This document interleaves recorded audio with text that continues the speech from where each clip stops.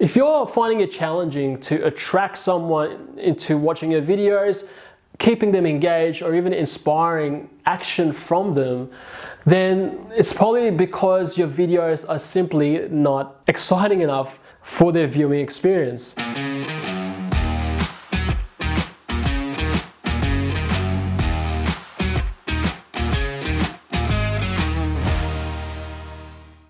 Hello and welcome to Video Rockstar, the podcast. I'm your host, Mark Flores. Even if you can get your videos in front of the right people, yet they're still not hooked and engaged, it can simply mean that your video seems a bit boring. In this episode, I'll talk about 3 key ideas that will definitely remove the boredom factor from your business videos. While it can be challenging, especially for a startup, a small business owner or company, I have 3 tactics to boost the interest in your videos. The first one that I want to share is making it visually exciting. So there's many ways that you can do that with video. You can add text, even if you're creating these stories. Just adding some text instead of you just talking in front of the camera. It keeps people engaged. And a lot of business owners out there tend to create a lot of these talking head types of videos where they get in front of the camera and they talk for a few minutes. But sometimes it can actually get boring if you're not making it visually exciting, but also auditorily exciting, such as adding music or soundtrack or sound effects. So other things that you can do to make it visually exciting is adding captions, like I said before, adding text, cutaways or B-rolls. So for example, if you're doing a talking head video, you might include some stock footage, for example, or some footage of behind the scenes of something that you've done at an event, or something that's relevant obviously to the message that you're presenting on camera. And also creating consistency when it comes to your branding. You're showing up with your branding colors and the fonts and your logo. All these make it visually exciting for the viewer. And like I said, adding music and soundtrack makes it exciting for them to listen to as well. Even with your thumbnails, it's something that's quite overlooked for a lot of business owners out there. The thumbnail is the still image that someone sees before they actually click on your video. So really working on being creative in how you present your video makes it less boring and a lot more exciting. And then the second one is to create variations.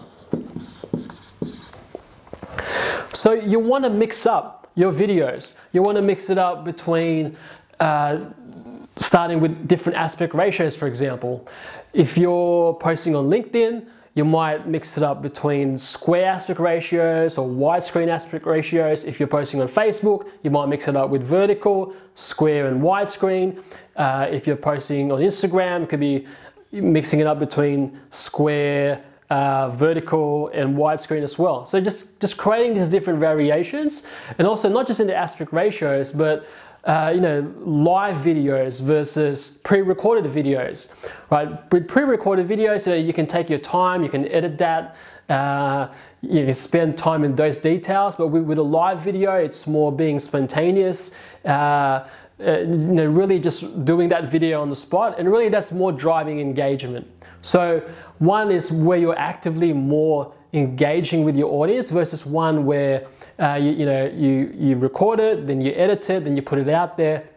These 2 types of videos work a little bit differently. So mixing it up between those, give that a shot. And the thing is with these guys is when you're creating different variations, the idea is to test it, see which type of content is actually performing the best for you. Okay. Another way to mix it up is just a mix up between the smartphone captures that you do with your phone versus more that are a little bit more polished, a little bit more professional looking.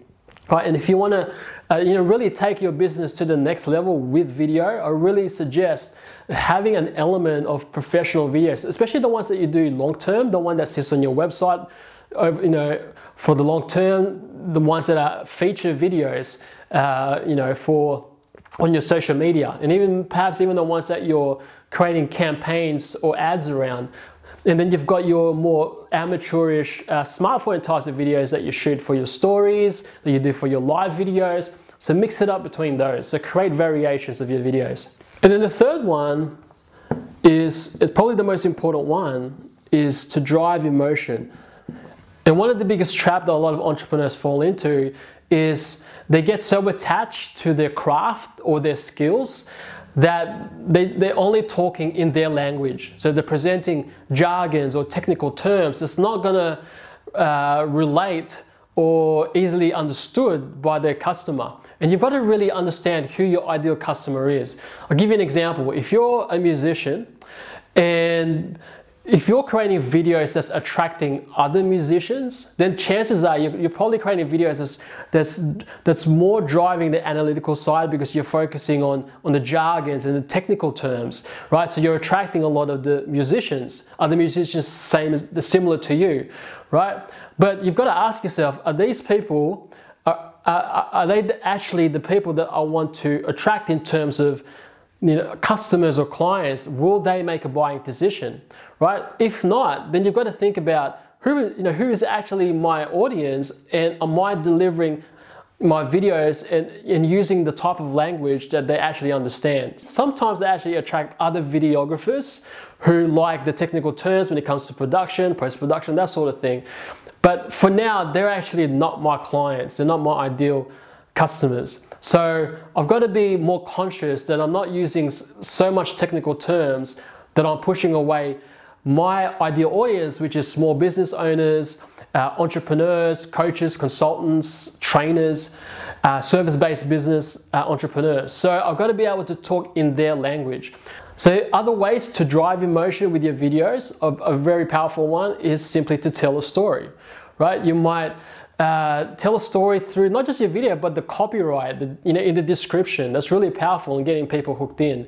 You might do some behind the scenes, like a documentary or a highlight video of your day-to-day happenings, or something like a special event that you held. Another one is really to address the pain points of your ideal clients. That's the real reason why they're coming to you for and becoming a customer or client of yours, because you're there to solve a problem or a pain point that they're having in their life today. So you got to be able to address the pain point early on. Create a sense of curiosity even, or a sense of FOMO. And this could be a combination of what you've got on your video, and like I said before, what you've got written on your copy. Another important one is simply putting the focus on your audience. For a lot of us entrepreneurs, we get carried away with our own story, with our message, that we tend to focus just on us, when really we should keep top of mind who we're actually serving. If you're going to present a story, ask yourself, why would they care? Why would someone care about watching my video?